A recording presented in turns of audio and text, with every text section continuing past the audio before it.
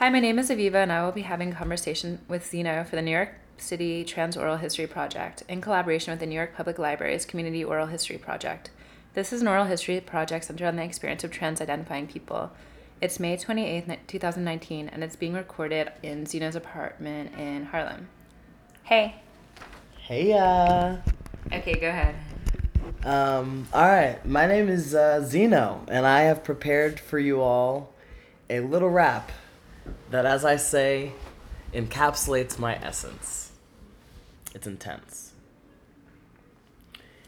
I am the benign ghost behind every guidepost disguised in guy's clothes, or a rhizome comprised of rhinestones crying in tritones. The limestone thickness of my abyss is invictus. I got through with the sickness just to exist in rictus. And the parapraxis that I practice is a tactic of my blackness. The backwards apparatus of my madness. If you've seen the crystal lattice in balance on the Havant horizon, you've seen the Magi leading me on ascent to Zion. I am making eyes with the end and relenting instead of crying. I am getting relentless. I am antediluvian, proof that Judas was Nubian, skipping school with the hooligans up in Jerusalem. That's it. That was great. Thanks. Um, so, because of your lyricism, I was wondering, some people talk about writing from the wound, and I was wanting to know, like, what experiences you draw from when you write. Yeah, that's something that honestly, writing from the womb, I don't remember where I learned this word, but it's descarga, and it's discharge in Spanish, and I don't remember where I learned that, but it was talking about basically that writing from the wound, and there was also this thing that I think was called like the diacene or diasense or something like that. That meant like this wound, like a festering wound or something like that. And I try really hard not to always write from a place of pain or a place of hurt or a place of woundedness, but those are the most potent moments, it seems. So I definitely tend to write from moments that are wounded, for sure. And who are you speaking to when you perform a rap? Do you have someone in mind or a group in mind or? Yeah, that's interesting. I actually like always write, and I'm a performative person, so I have a problem not writing for an audience. But the thing is, I never really think about who the audience is. So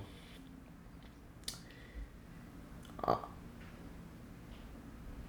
The yet to be known. yeah, yet to There's be that. known. I hope, my hope, honestly, if I'm being honest, is that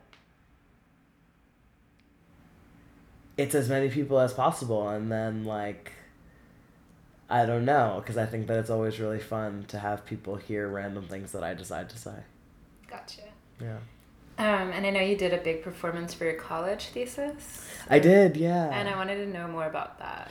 Yeah, it was called On Some Cusp, Laughing with Me. On Some Cusp / Laughing with Me. I don't really know why there are two slashes, but thinking of wounds, it makes a lot of sense.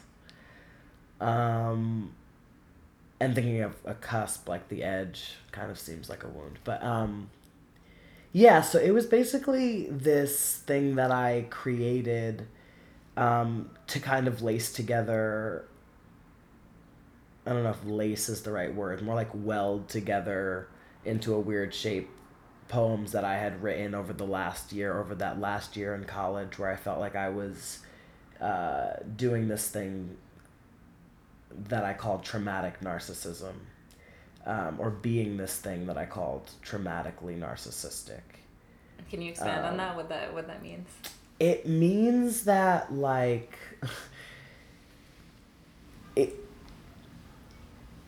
it's not a misnomer, and I think that it means that I have had a lot of trauma And I think that it has forced me to like be engulfed in only my own problems and make it really hard, or like only,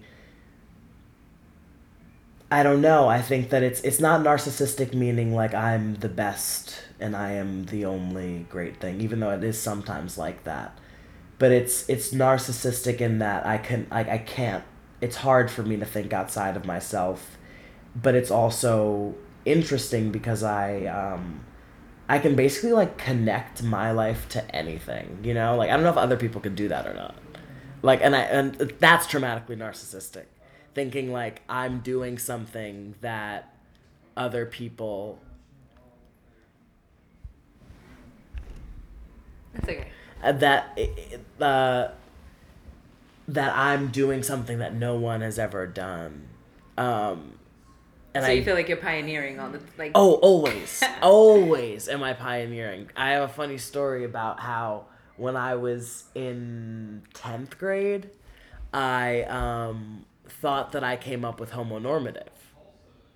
Have you heard homonormative? I think I have, but can you break it down? Just Like, so what I understand of homonormative is like people who are like gay, but like they might as well just be a regular, like they're just a regular person, you know? maybe like they're called basic. Yeah, exactly. Like a basic, like, oh, I'm just gonna work my job and, not like I'm just gonna, like, you're like a gay person that's like someone who's like, I want a white picket fence. Still has aspiration for a heteronormative Yes, life. exactly. Yeah, precisely. Thank you. And, Let's yeah. pause for a second. Okay, we're back. You were talking about heteronormativity or homonormativity. Right. So it's the kind of homo that wants to be that wants to contribute to and benefit from like cis heteropatriarchy. And I think, and I also had this thing anyway, so I thought that I came up with that. Come to find out I did not at all. Then I had this whole thing about transnormativity that I thought that I came up with. I was like, I've never heard it. So, but the thing is, I'm not really looking. So the fact that I've never heard it's not surprising. Anyways, so I didn't come up with any of these things, and while I think that I didn't come up with them, I do think that in the case of transnormativity, which is not the same as homonormativity. It's not homonormativity with trans people, right? It's what I understand to be transnormativity is this thing that I really try to avoid, which is transnormativity is forcing yourself, or not forcing yourself, but like feeling like it's your will to be in binaries when it's not. Does that make sense? Like, I feel like toxic masculinity in trans men is transnormativity. Like, kind of like feeding into the like binary. Like an internalized, intense, like it's, yeah, like the same way that like, sense of patriarchy that's already kind of dictating, I don't know, the ways in which people are controlled to think they have to be. Right. And so in the case of transnormativity, it's more of a defense mechanism. And with homonormativity, in my perception of it, maybe it's a defense mechanism too.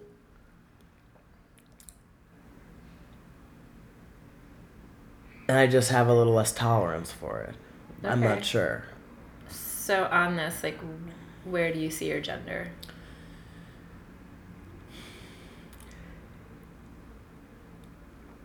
I'm really, I used they, them pronouns for a long time, and it was not satisfying. And obviously, I used she, her pronouns for a long time, too, kind of non-consensually. But, and that obviously didn't feel right, so I changed it to they, them pronouns. And that didn't feel right either. It felt like for some reason it felt like a cop out. For some reason it felt like like it was just becoming a trinity and not like disrupting a binary. Does that make sense? I mean, I think it depends on how people feel. Yeah. But And so then I was just like, fuck it, I'm just gonna use he, him pronouns because it's not she, her pronouns. It's like the opposite in some way, but it was just, when it comes down to it, I think it was just easier. It was just easier. So the thing you were talking about the fighting against the binary, or like feeling like you don't subscribe, but then it is in some ways opting towards the binary allows for this ease. For sure. For things to just be in a way that they have been. But maybe that's not true. But it's also just like, I can't tell like what is socialization and what is like my will and my truth. And language is its own trap. Exactly. And I know that, and I know I've come to the conclusion that no pronoun will feel right because the way that we do pronouns is not even right for me. Like, I don't know, I don't have an alternative, but I know that it's not right for me because when people use he, him pronouns, I'm like, who? And people use they, them pronouns, I'm like, uh-huh. And then when people use she, her pronouns, I'm like, oh, no. So it's just a meter of comfort. Yeah, totally. And like, and I know and identity has to be what, and I always wonder like, what's more effective and whether this is even a dichotomy that's important to make, but like, defining something by what it is or by what it isn't.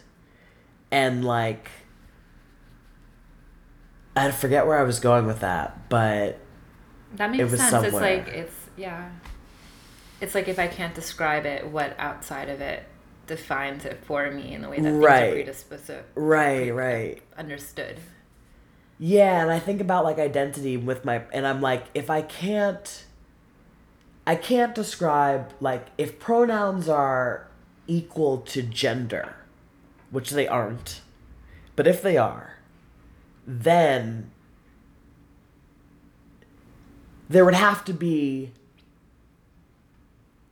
and gender was equal to, if pronouns are equal to gender, and gender is equal to me, then there has to be a pronoun that equals me, right? And there's that's not. Like naming. I mean, you chose your name. Do you think your name is closer to your gender than your... Yeah, 100%. 100. Because like... So people just often are like, call me my name. I know. But you're I not know. done with that one either. Like, but like then it becomes like this thing where I'm like, I feel like I'm like making this statement. Every time someone talks about me, there's this statement. And then you know what happens? I know how people are going to do it too, because I'm that kind of person who, like, I met this person who only went, I'm like, I don't even know if I did it right just then, but only went by their name. I don't want to say their name on the thing, but only went by their name. So like, say their name was Max, right?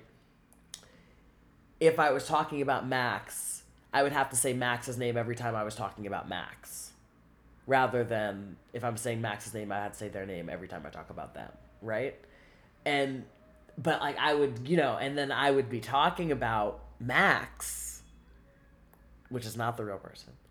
And I would be like, oh, Max is Max, and I would like, every time I would have to say it, it would be like this thing that I would be like laboring about, which is like, I don't know, I don't want to. Some contradiction in like. Yeah, tell me about it. Well, no, because you're talking about like causing a disruption in the binary, or like a way to make space for this other thing, but then it's like, but I don't want to make that much space to create this other option, which is just that's true. But you know what? I don't even know. Okay, so here's the thing about, it's interesting that you bring, or maybe it's not. Maybe it's poignant or pertinent or germane that you bring up naming as being closer or further from my gender identity, because I don't know if I hate binaries. Go on. And so Zeno is an ancient Greek philosopher, Zeno of Elea, who created these paradoxes in support of a man named Parmenides. Parmenides, who I assume was on drugs, believed that everything in the universe was uniform and timeless, and that everything that we sense changing was a delusion. That's what Parmenides believed. He was from Alea as well. Zeno, who, and this may not be his intention, but my understanding of it was that he was just a troll. And so basically Parmenides brought out this idea about us all and these delusions. And then, whoever the contemporary was, whether it be Aristotle or Plato or Socrates, for whatever one of those guys, there was one of them that was a contemporary, came out with these paradoxes that were like, Parmenides, like, no, bro, like, that's not the way that the world works. And then Zeno, in defense of Parmenides, in what I assume to be a kind of devil's advocate troll moment, created these paradoxes in support of Parmenides because they were from the same town. And the paradoxes don't really make any sense. But they have to do with the fact that, like, no matter what, we can never reach something because our distance from it always halves rather than ever reaching zero. And, like, so we can never fully reach a finish line or, I don't know, kiss a lover or whatever. And, like, even if we sense that we touch each other, we don't because we're only ever having each other. That's kind of like cycling back to traumatized narcissism in a way. It's like, I don't know. I was just seeing some sort of parallel to it not being fully about an absorption of oneself. It's just like it's through this other. It's broken down through this other system. Yeah, totally. That's interesting. But also Zeno was said he was like the head of the Elean school of philosophy and is said to be the creator or the founder, the inventor, whatever, of the dichotomy, like of dichotomies. And like having like literally just being like not this but this. And like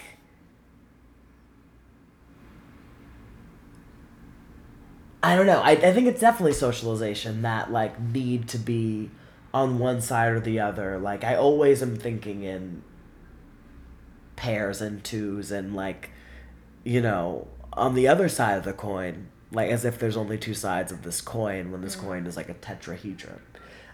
So yeah. And also you're competitive. I'm very competitive. What have you been competitive with in your life? Everything. Every single thing I'm competitive about. I used to be the person who would cry in gym class. I'll say that on the record. I did cry in gym class if I did not do well. But I think it comes from the fact that my dad was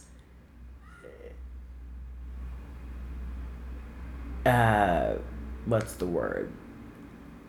A bombastic like spectator of my sport. What would be some things he did? Can I yell? Or is it gonna you could do your thing. He'd be like, get to the fucking hole! Like, get to the fucking basket! Like, screaming. I'd be in 4th grade. It would be like a basketball game. Like, this big black man screaming on the sidelines in this all-white town. It was embarrassing, is what it was. And, like, I was like, I have to do well because I cannot deal with him screaming like that.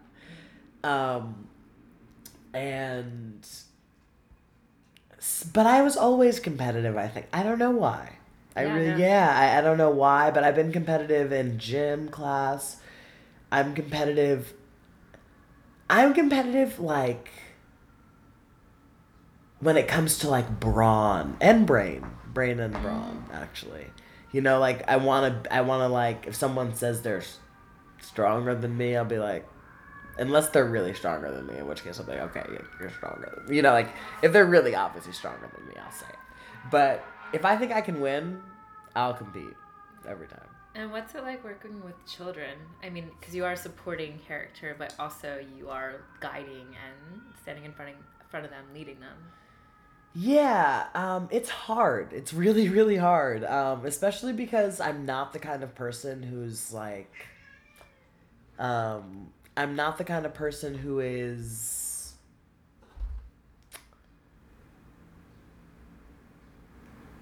wise. I don't think. Okay. Like, I think that, and wise is like prudent. Like, I'm not like a, oh, I think everything out and I'm not organized. You know, like I feel like the advice that I give to my students is the advice that I give to myself, which is makes me a little nervous and it feels ingenuine because I'm not convinced that like these organizations I know that if I was organized, my life might be easier, Okay. but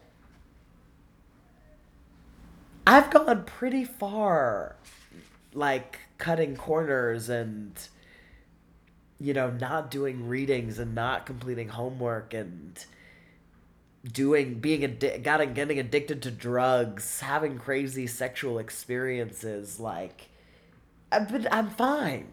I have some trauma, whatever. I think it's made me better. So it's hard to like.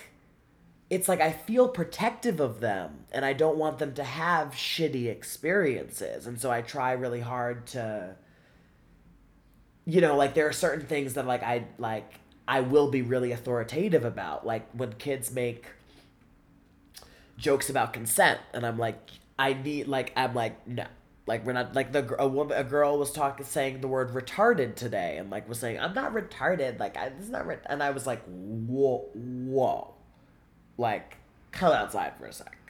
Like, there are some things where you just like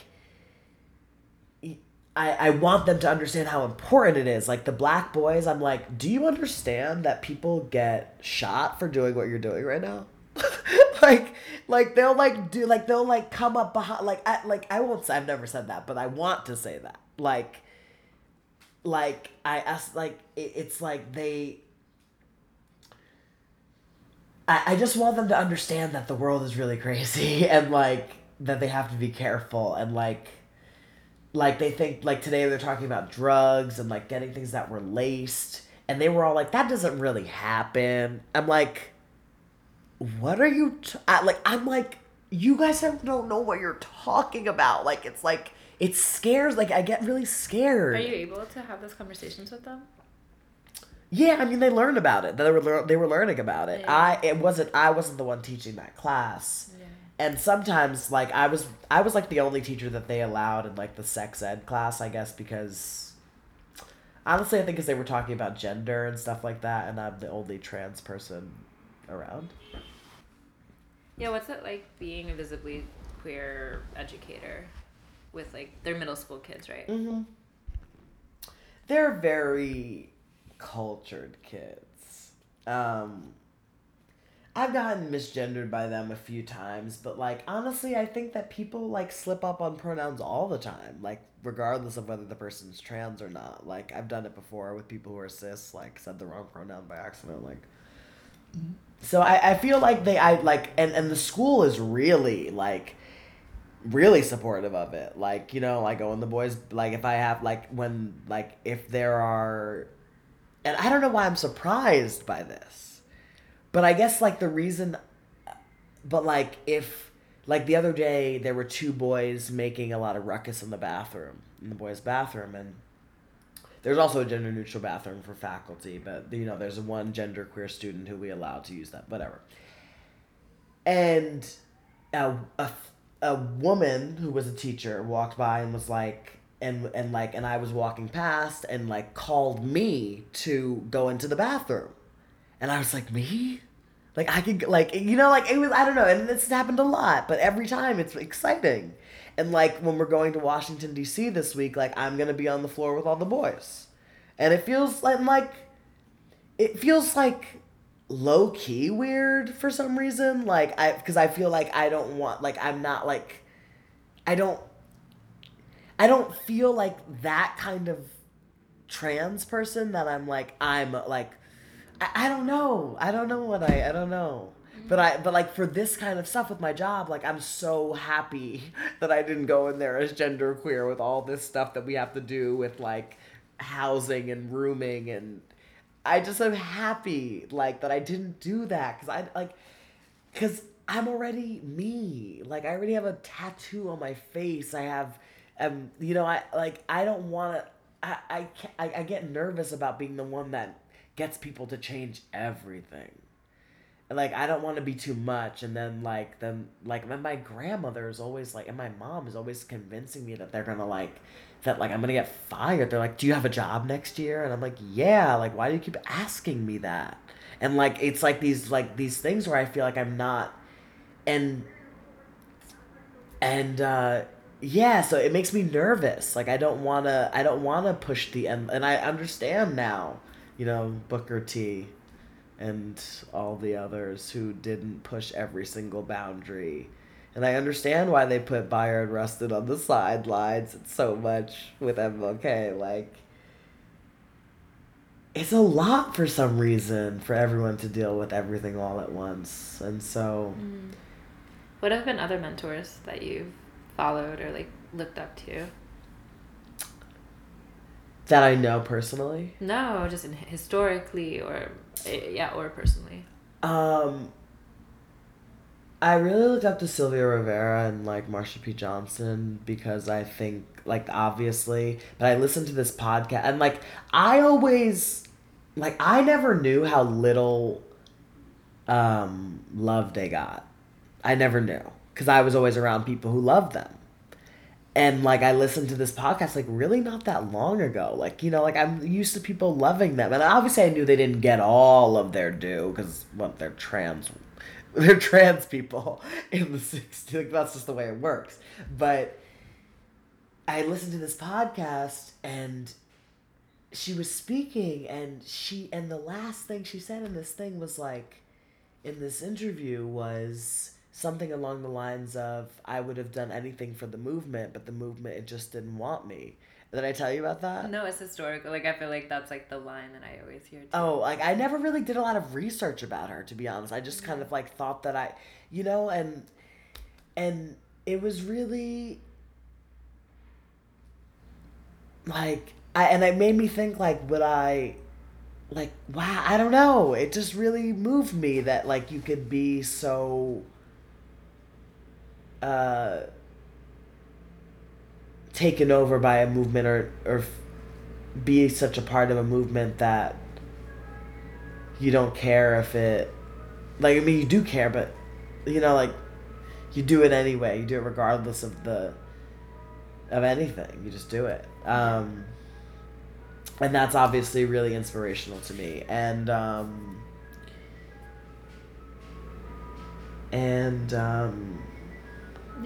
yeah. Also, like, what was your first experience of a trans person or, like, understanding of transness? Do you remember?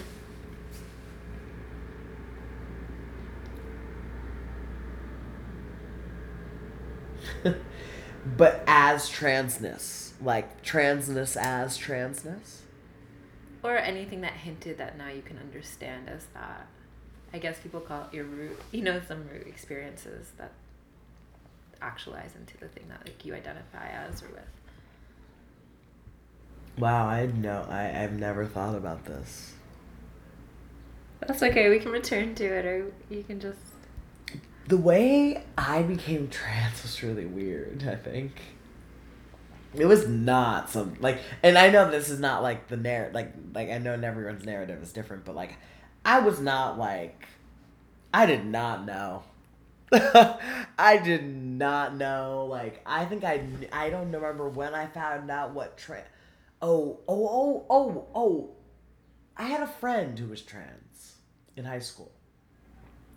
But I did not think I was trans when he came out as trans. I really didn't. But I also didn't think so basically what happened was I got to high school and I started dating this, what she would call AG or stud, right? And very, very masculine, right? And so we dated, and I was, like, very feminine at this point, like, 9th grade, like, just pretty femme. And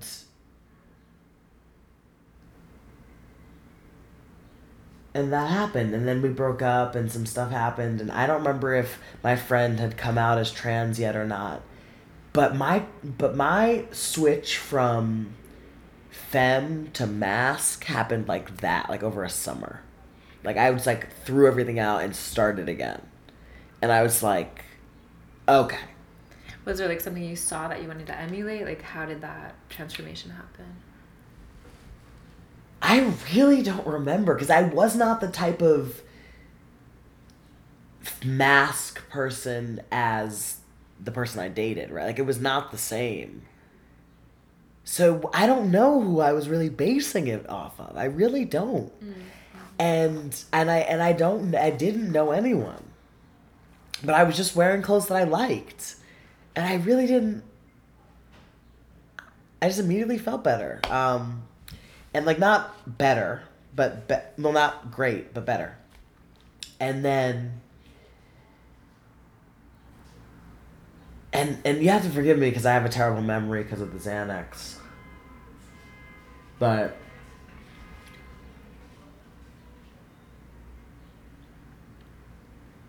I didn't start using they them pronouns until college. Mm-hmm. And what else helps affirm your gender? Like you gravitating towards a different style helped you feel better? Are there other things now that also affirm your gender? Other people. Yeah. I'm having sex right now that's like very affirming to my gender. Sex, depending on how the person does it with me, is affirming. But also, I feel like everything that is affirming is maybe less noticeably but equally unaffirming. Can you talk about that? Like,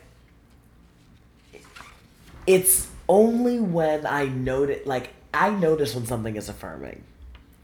And so in my head, I'm saying, oh, this is affirming me. And I know this is affirming me.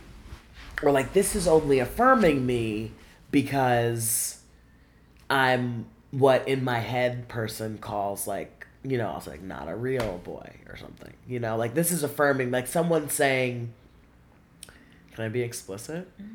Someone saying like, oh, your dick is so hard right now affirms me. And I'll be like, oh, I love that they said that because I don't have a dick, which is unaffirming to me.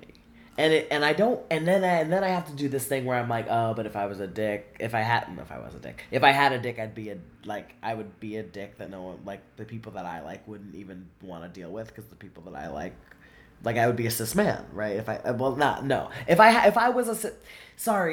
being bioessentialist. I'm not trying to be, but I'm like in this place with penis envy that's so intense right now that I can't help but be in this like bioessentialist place, and I don't want to. But what I'm trying to say is, if I were a cis man, I'd be a cis man. And who the fuck wants to be that? Who the fuck wants to be that? And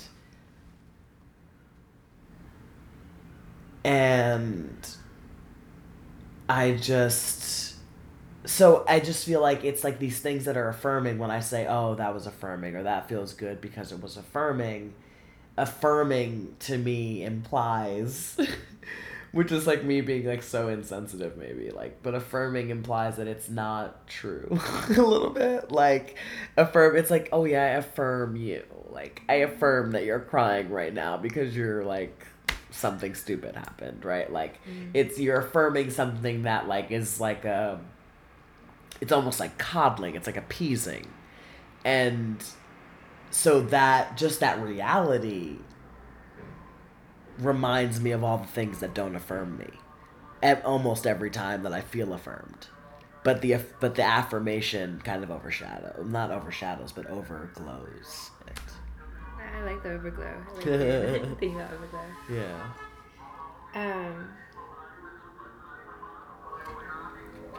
So I know, or I've seen photos of you on the gram in protests.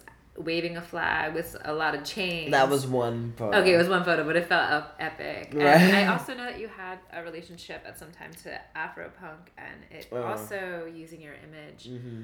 And I just wanted to know, the experience of your own politics, performing politics, being a part of a political movement, and then also in return the ways in which that, particularly your image, is used to further people's politics. Yeah. My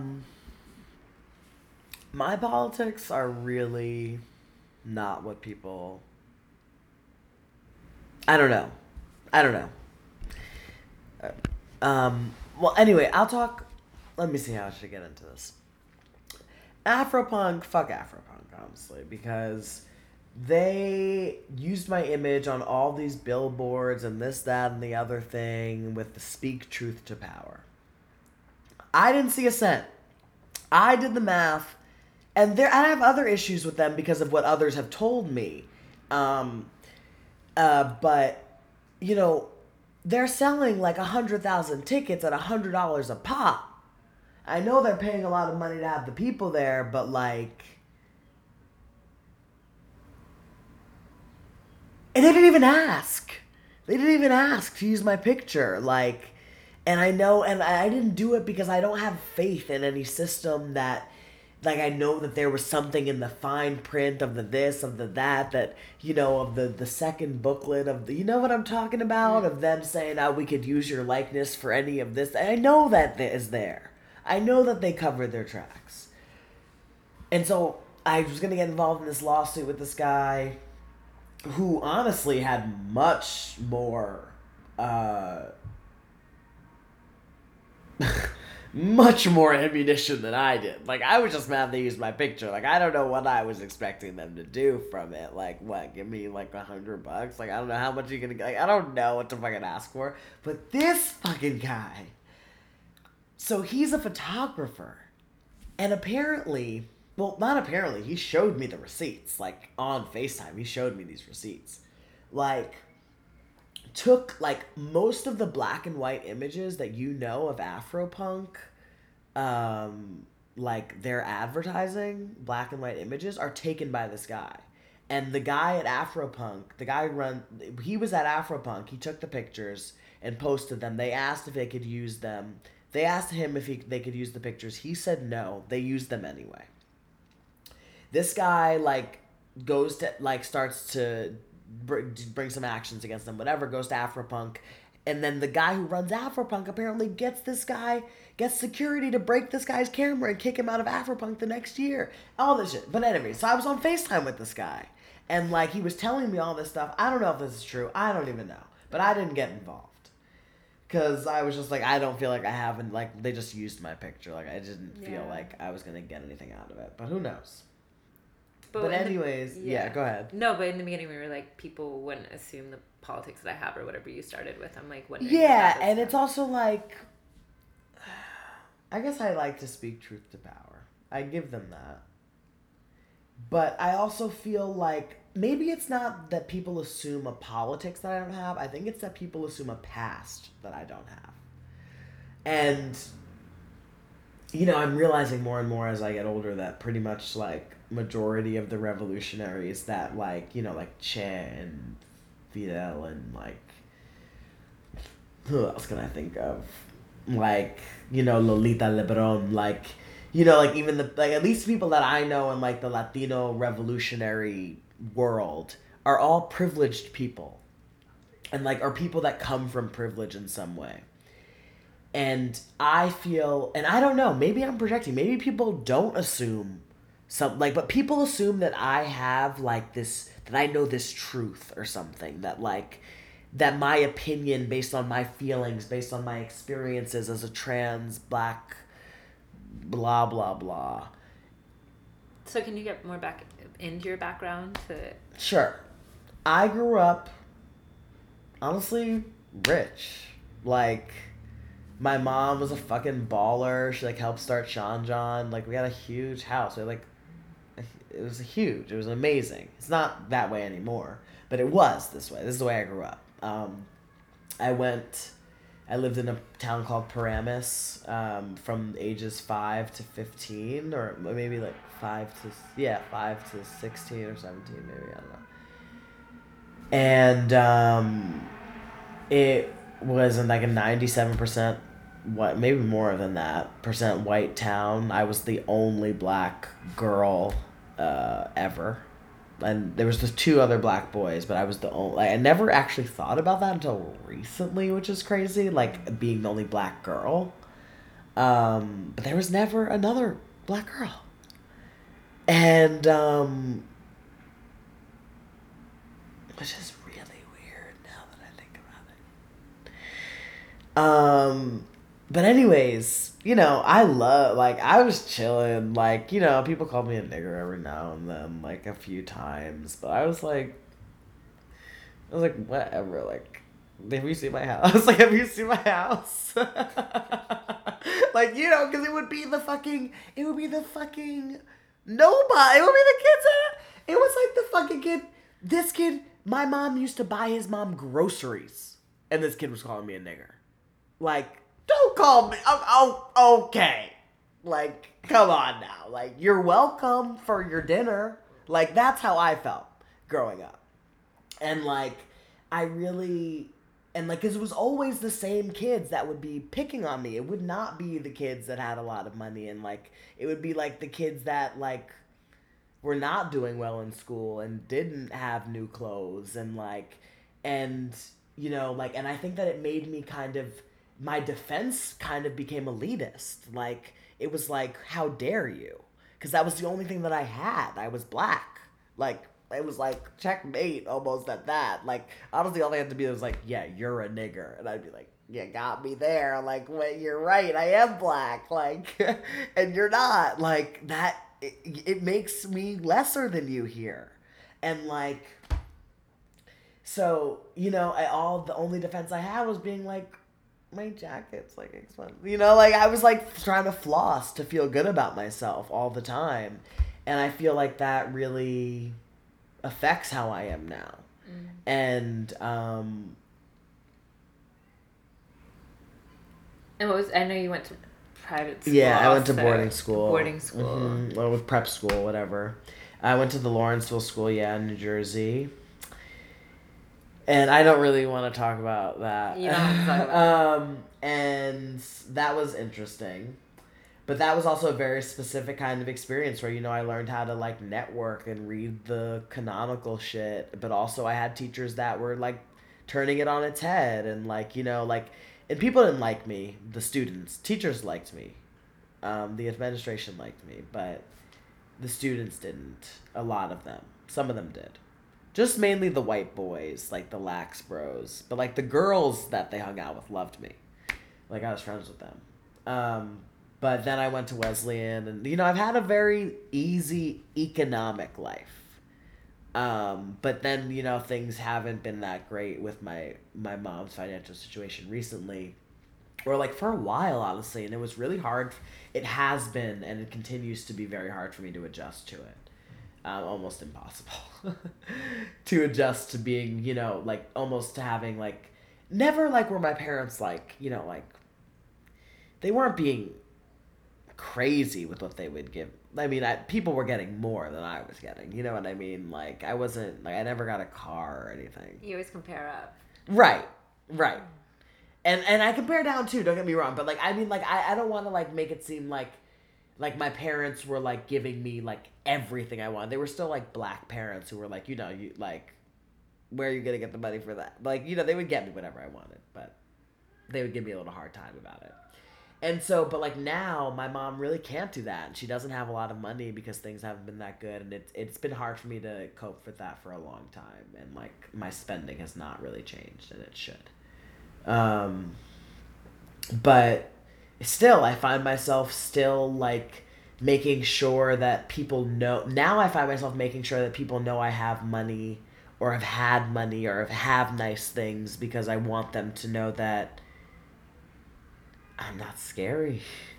And I feel like they'll think I'm not scary if I, like, dress in a certain way and, like, dress up and dress in this. It's kind of like whistling Vivaldi, but it's like wearing Versace. You know what I mean? Okay. But when you say people, do you mean like other queer? No. Who are you? People on the street. Just people on the street. Yeah, what I like white women outside, like they're not mean to me. They're really not. Like when I go outside, I'm smiling, wearing my Fendi hat, looking cute, like looking artsy, what I call the Basquiat effect. And they're like, "Oh, I love it!" Like, and like stand up, like, "Oh, would you like to sit here?" Like, like I don't know. Like, I want people to understand. Like, my biggest thing is like, I can look like this, and I feel like I have like a tough exterior. I don't know, like a kind of rough and tough. Don't make that face. I have a rough and tough exterior, like to people who are not hip, you know. And, like, obviously the people who know me, like, I'm a little bitch. But, like, people who are not hip, like, they're like, oh, like, But they're not that way. Because I feel like I don't know what it is about me that elicits. But I feel like it's the way that I dress. I feel like it's the way that I dress and I present myself in And do you feel like that's armor for you? Like, that is, like, yeah, a form of totally. protection. Yeah. Totally. Like, and the thing is, I'll use that armor to my detriment. Like, and this is actually like the thing I hate most about myself is that I will, like, when I am defensive, I am very elitist. Like, I get very but only towards white people. No, towards all people. Like, I remember, I don't remember this one time, but there was this, like, dumbass, he was white, I don't remember what happened, but, I don't know, but I, like, get real elitist about things, and I remember this one time I was getting arrested, and this was, like, back when I was on Xanax, so I was just saying anything, honestly. And I was, like, talking to the cop, and I don't remember, I can't remember what I was saying, but I was, like, making fun of how much he made. Like, I remember, like, talking to this guy who was on this bus one time, who was like, is you a nigga or is you a bitch? He's a black guy.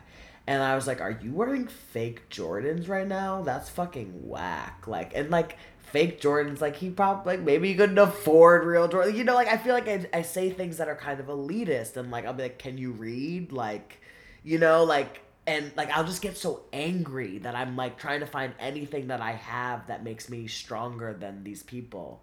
Because I feel like the identities that I hold are in situations of, fight or flight are like, they're nicks in my armor. And I try very hard to, I don't know, it's just the way that it comes out. My dad's very similar. Do you want to get into the musical, since I know that those two things yeah, the musical's going well.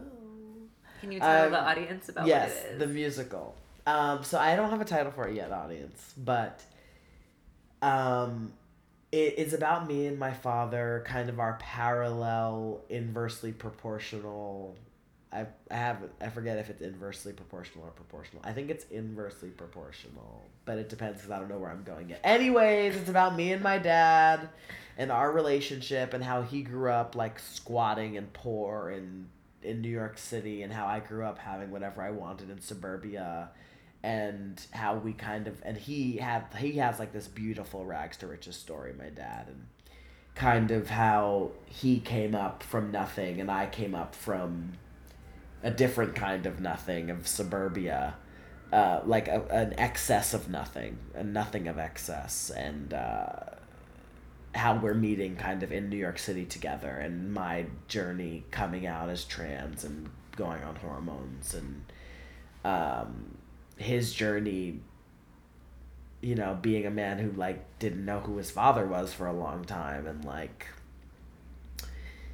going to boarding school when he was young, and, literally after living on a park bench for a month, like, so it's following both of us and kind of both of our journeys to becoming better men or better mask identifying people.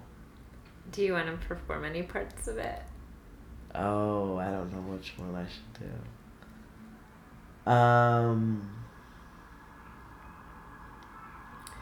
So I have this one that, okay, I'll do this one part for my dad. It's like this. I will not say goodbye to the image of my daughter, and though she made me writhe, every mistake she made was mine, and I'd be lying to act fine with this goodbye. My real name, my dead name rather, is Maya. Oh my, Maya, she disappears before my eyes, and I think and I see Zeno and think, what does he know about goodbyes? And it goes on, but yeah, that's kind of the essence of my dad's character. And my character is obvious for some reason much harder to come up with. Yeah. Because I feel so in flux currently and don't know like what I want my character's art to be. Like I feel where my dad's character is going to and coming from. But it feels harder to figure that out for myself. Are there other creative things you're working on? No. I mean, kind of. I write poems every now and then, and I'm trying to find people to make music with. But I had a recent friend break up that has left me musically deprived. But recently I think I'm going to try to make music with my current datee's ex-boyfriend who makes music. So it's going to be an interesting get-together. Okay. And so I'm really trying to to make music with anyone because I don't really produce music and I don't have the software to and I can't afford it right now. But yeah, just a lot of poetry and a lot of this musical. And I also had this comic book that I was working on, but it's not.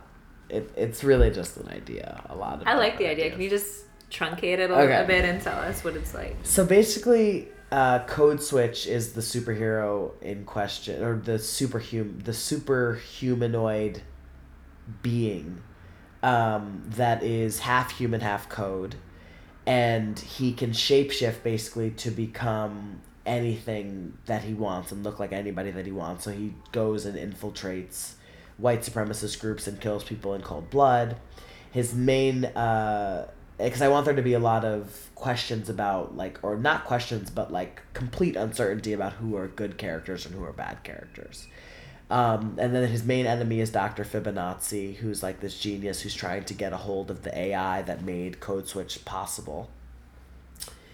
And there's a lot of things that go into it, but I'm trying to figure out what makes... Dr. Fibonacci is gay. So, he's homonormative. But, well, not homonormative. Well, yeah, homonormative. With that name? Yeah, Fibonacci. Okay. He's like a white supremacist, which is normal. Yeah. Switching it up, I don't know if you want to talk about this, but if you wanted to say anything, if you've had experiences with mental health that you wanted to discuss, or mental illness, or just anything at large within those topics.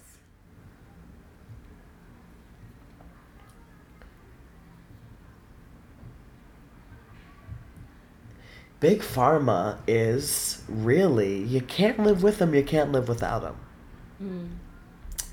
And I have had a lot of issues with mental health. Actually, I feel like my life is full of things that just happen. Like my mask switch up just happened. Like I don't know what triggered it. Like my emotions, they just happen. Like I really can never draw back to a trigger or a starting moment, and the same thing with my mental illness. Like I really don't know what started all of this, but it wasn't always there. I was fine. I was fine. And I really don't know what started it.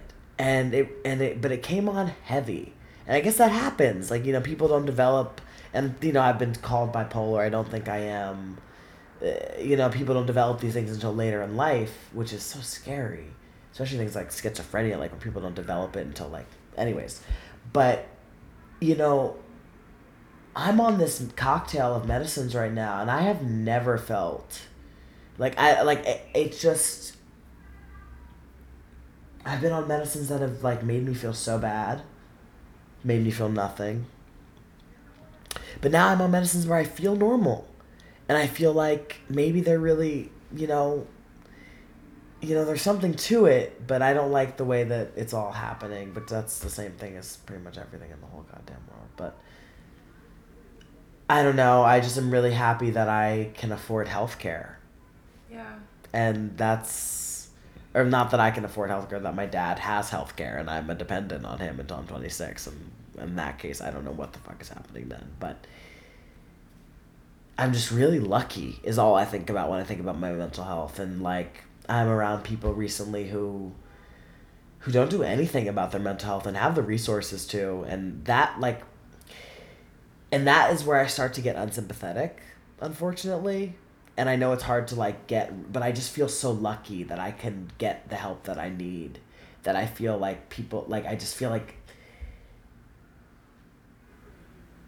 I know it's hard. It took me a long time. But I was always trying to get the help that I need, I guess. I was always trying to go to therapists, and I was like, let's do this. I need help. I always was aware of that, and I know that not everybody is, and I know that it's a privilege for me to even say that my mental illness is the type of mental illness that allows me to get help or recognize that I need help. But... And has there been any difficulties navigating it as a trans person, or... Sure. Yeah. Sure, but I'm also not that sensitive about stuff. Yeah. I haven't been to a doctor that I had this one doctor that referred to it as my what did she say, she wouldn't name it. She'd be your experience, but she wouldn't name my transness, right? And that was something I was okay, fuck her, I'm going to but I had the privilege to be I'm just going to a doctor, bye bitch, I don't need you, I'm gonna find a trans doctor, and that's what I did, and I'm gonna find a black doctor, and I'm gonna find a blah blah blah, and it really hasn't been that hard, and I really thank economic privilege and healthcare. It's really I can't there's this trans feminine person that is homeless that kind of sometimes is around my school where I work, and I was talking to them the other day, and I've also seen them on other occasions talking to themselves and clearly having some kind of I just think about it's damning to me, and that's the thing that I think that I think I'm the most grateful for is mental health and health benefits that really piss me off, and clean water. Fuck people not having clean water. That really pisses me the fuck off. But yeah, I mean, my therapist is trans. My psychiatrist, he's black, he's fine. I'm getting a new one soon, but I'm gonna try to find someone who's trans.